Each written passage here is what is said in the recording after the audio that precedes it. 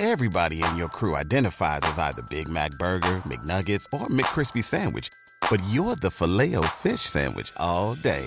That crispy fish, that savory tartar sauce, that melty cheese, that pillowy bun. Yeah, you get it.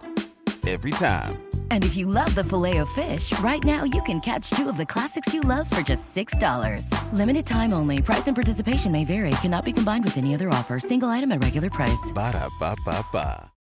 Join us today during the Jeep Celebration event. Right now, get 20% below MSRP for an average of $15,178 under MSRP on the purchase of a 2023 Jeep Grand Cherokee Overland 4xE or Summit 4xE.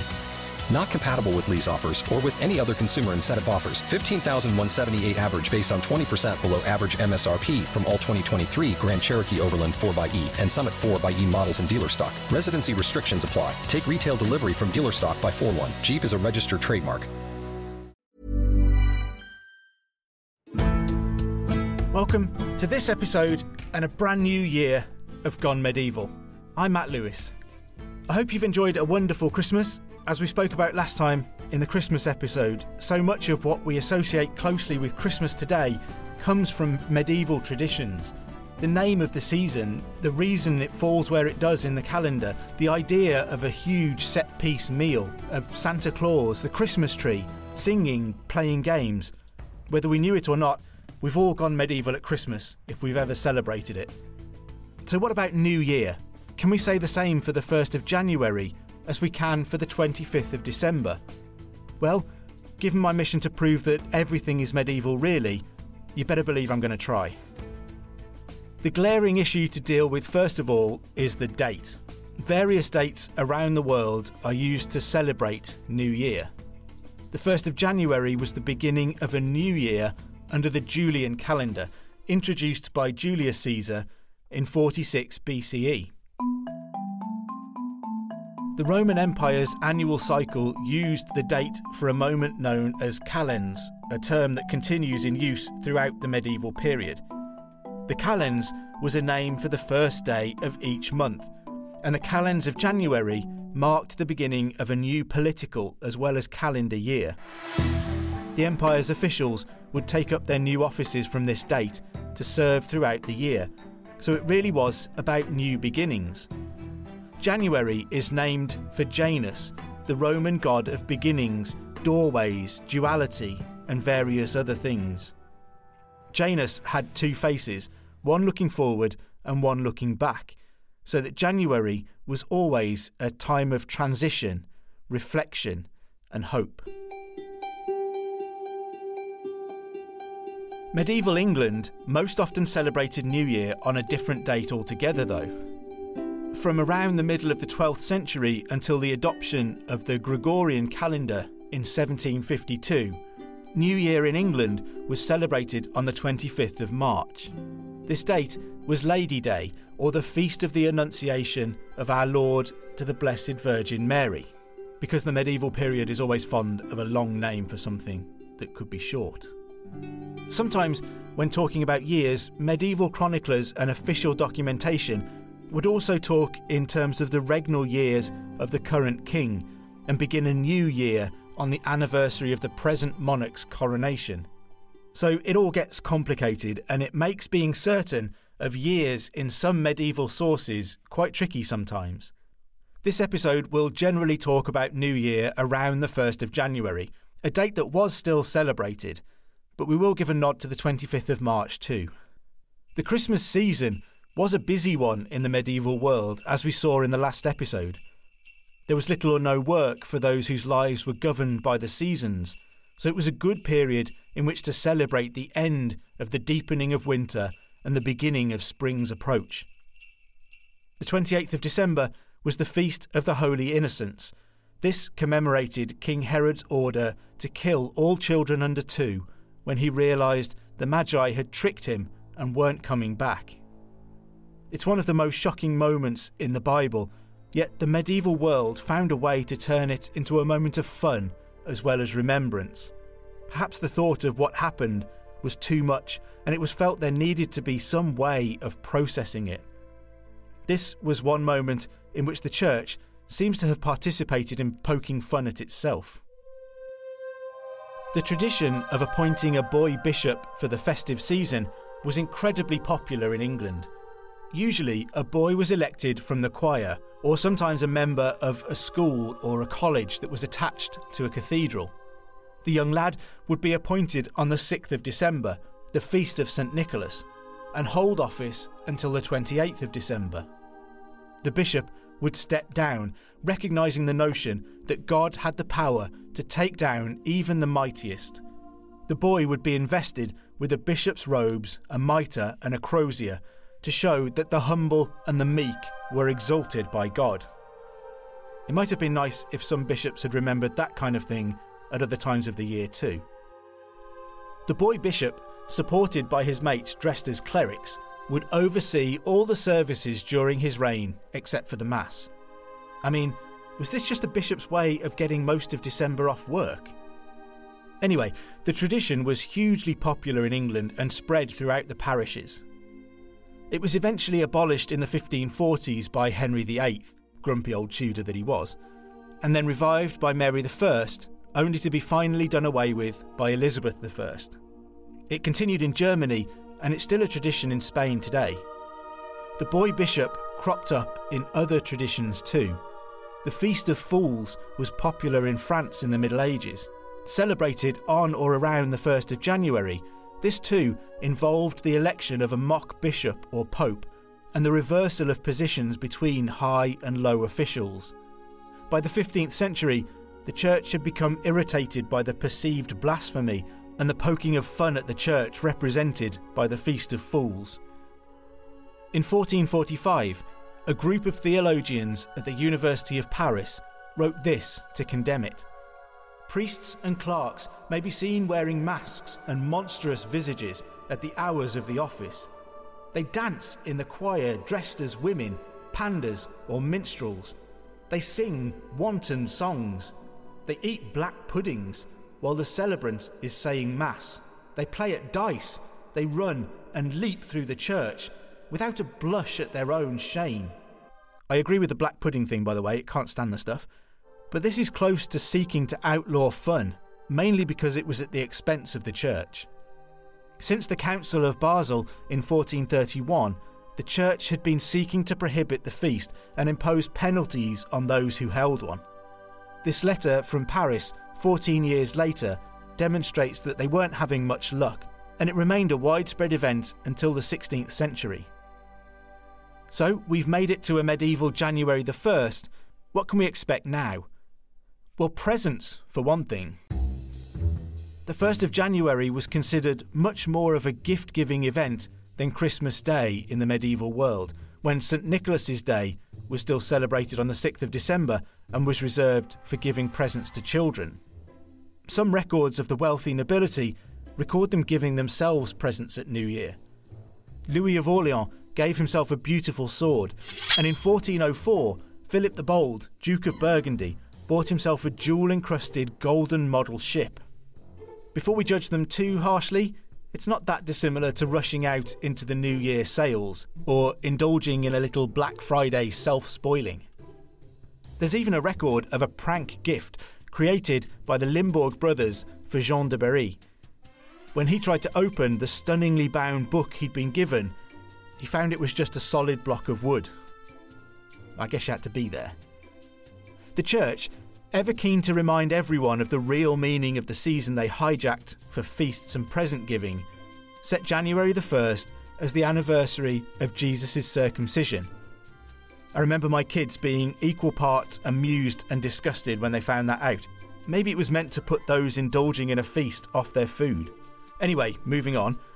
The advantage for the average medieval reveller is that during the shorter days of the cold winter, there was often little work to be done, which left more time for parties. It didn't have to end on the 2nd of January with a crushing hangover, genuine fear of what you might have done the night before, and trying to crawl into work. You could relive all that over again. All that was required was more parties.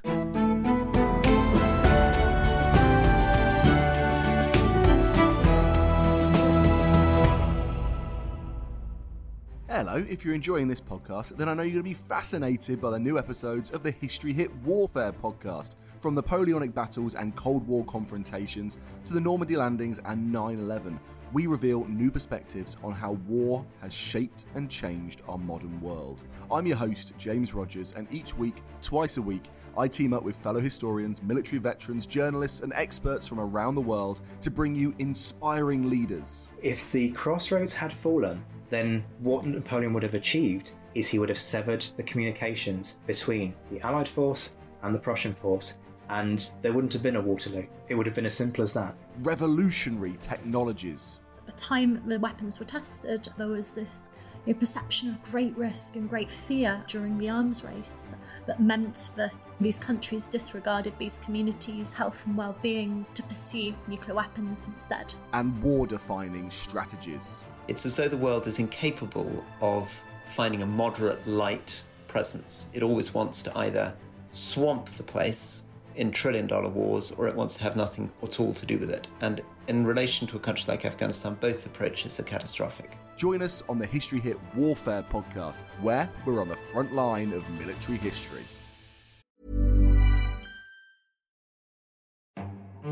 This is After Dark, Myths, Misdeeds and the Paranormal.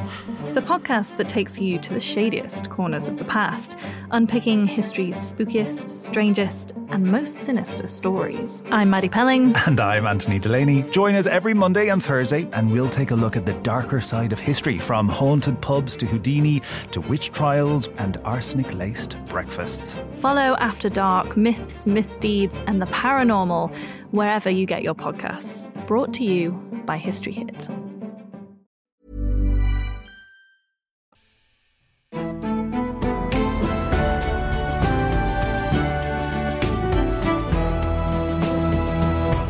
The next big one was Twelfth Night, or the Feast of the Epiphany, which falls on the 5th of January. That's the date now when all Christmas decorations should be taken down, or you have to leave them up all year to avoid bad luck. That's because the 5th of January, 12th night, was the medieval end of the Christmas period. It was the date on which the Magi, the three wise men, had arrived to give their gifts to Jesus, so it was another date on which gift-giving might be considered proper.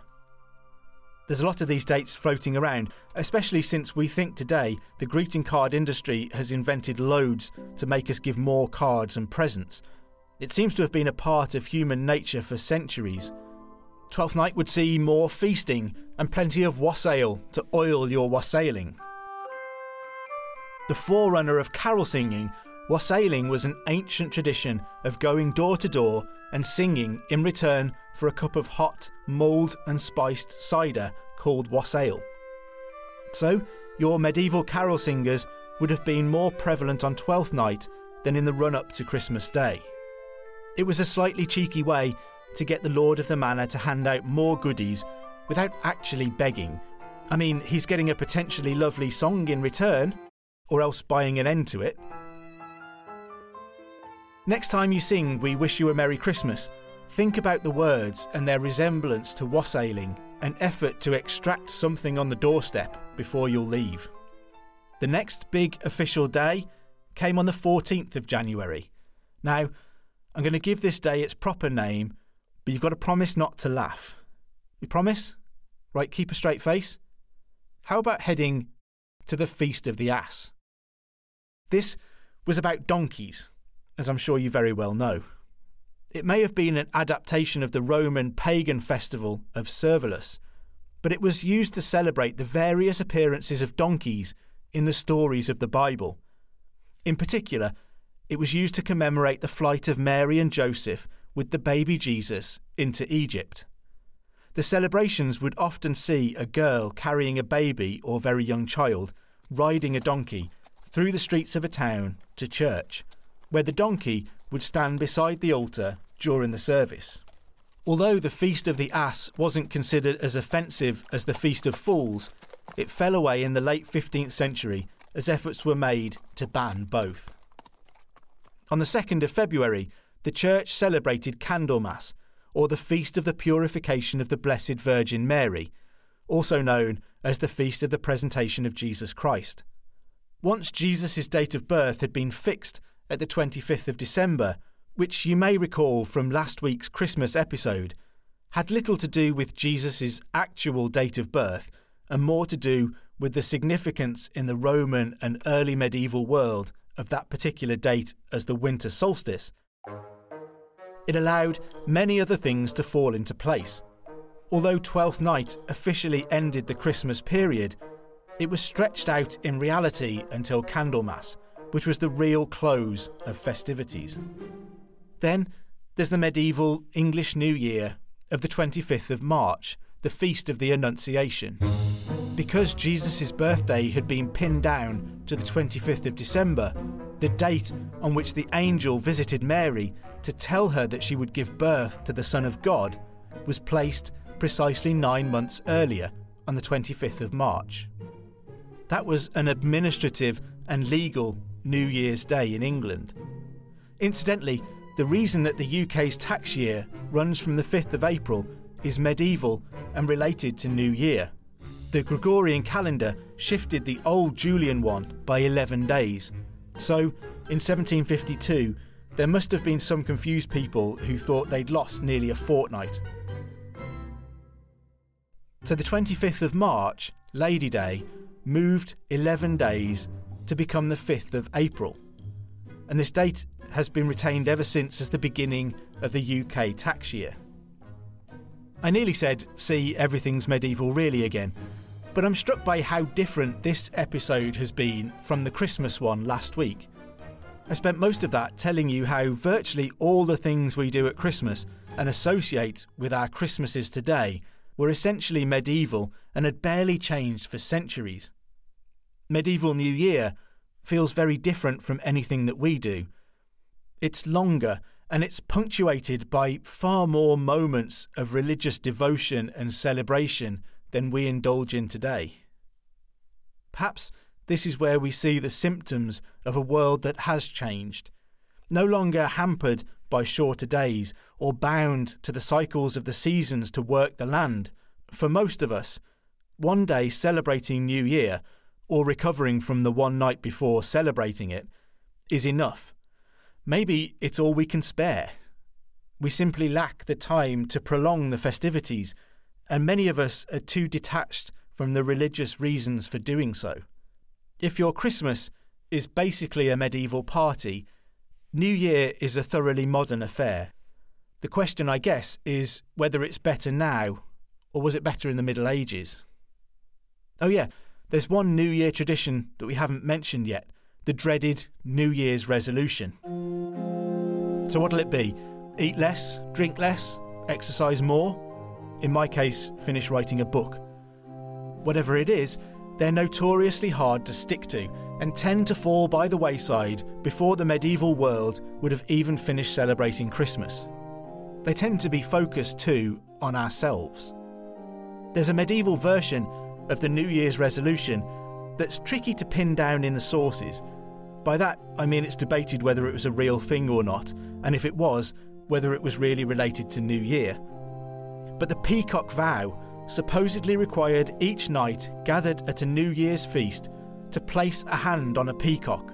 Whether it was alive or dead and roasted is also a matter of much discussion, and swear to live by the ideals of chivalry for the forthcoming year. Charles Dickens wrote this about the tradition. The most celebrated of all the vows of chivalry were those that were called the Vow of the Peacock. These noble birds, for so they qualified them, perfectly represented by the splendour and variety of their colours, the majesty of kings during the Middle Ages, when, superbly arrayed, they held what was called tinnel, or full court, corresponding with the drawing room of modern times. The flesh of the peacock, according to the old romances, was the peculiar diet of valiant knights and heart-stricken lovers, and its plumage was considered by the Provençal ladies the richest ornament with which they could deck the crowns they bestowed on the troubadours, as rewards for the poetical talent displayed by them in singing the praises of love and valour. But But it was on the day when a solemn vow was made that the peacock became the great object of admiration. And whether it appeared at the banquet given on these occasions, roasted or in its natural state, it always wore its full plumage and was brought in with great pomp and a bevy of ladies in a large vessel of gold or silver before all the assembled chivalry. It was presented to each in turn, and each made his vow to the bird, after which it was set upon a table to be divided amongst all present, and the skill of the carver consisted in apportionment of a slice to everyone.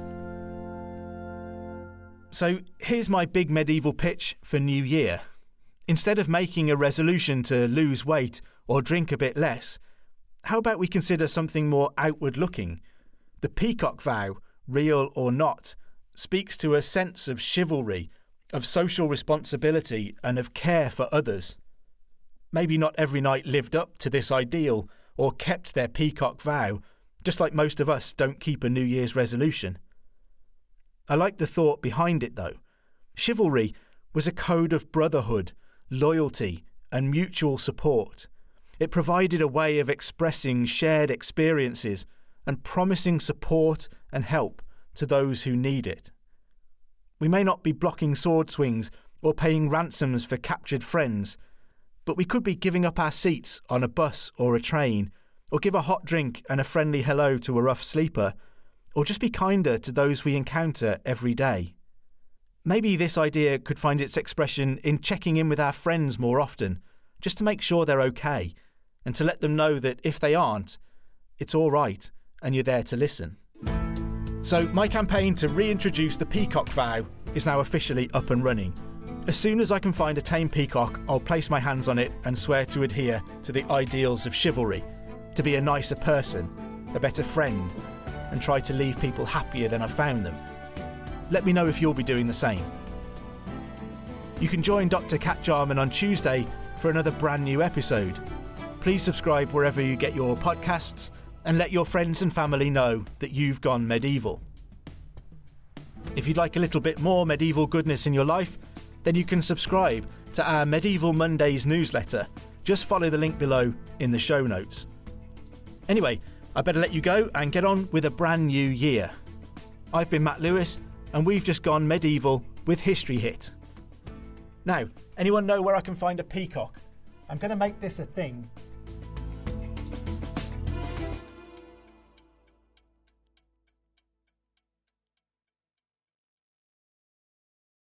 Thank you for listening to this episode of Gone Medieval. Please follow this show wherever you get your podcasts. It really helps us out and you'll be doing me a big favour. Don't forget you can also listen to all of these podcasts ad-free and watch hundreds of documentaries when you subscribe at historyhit.com/subscribe. As a special gift, you can also get your first 3 months for just £1 a month when you use the code MEDIEVAL at checkout.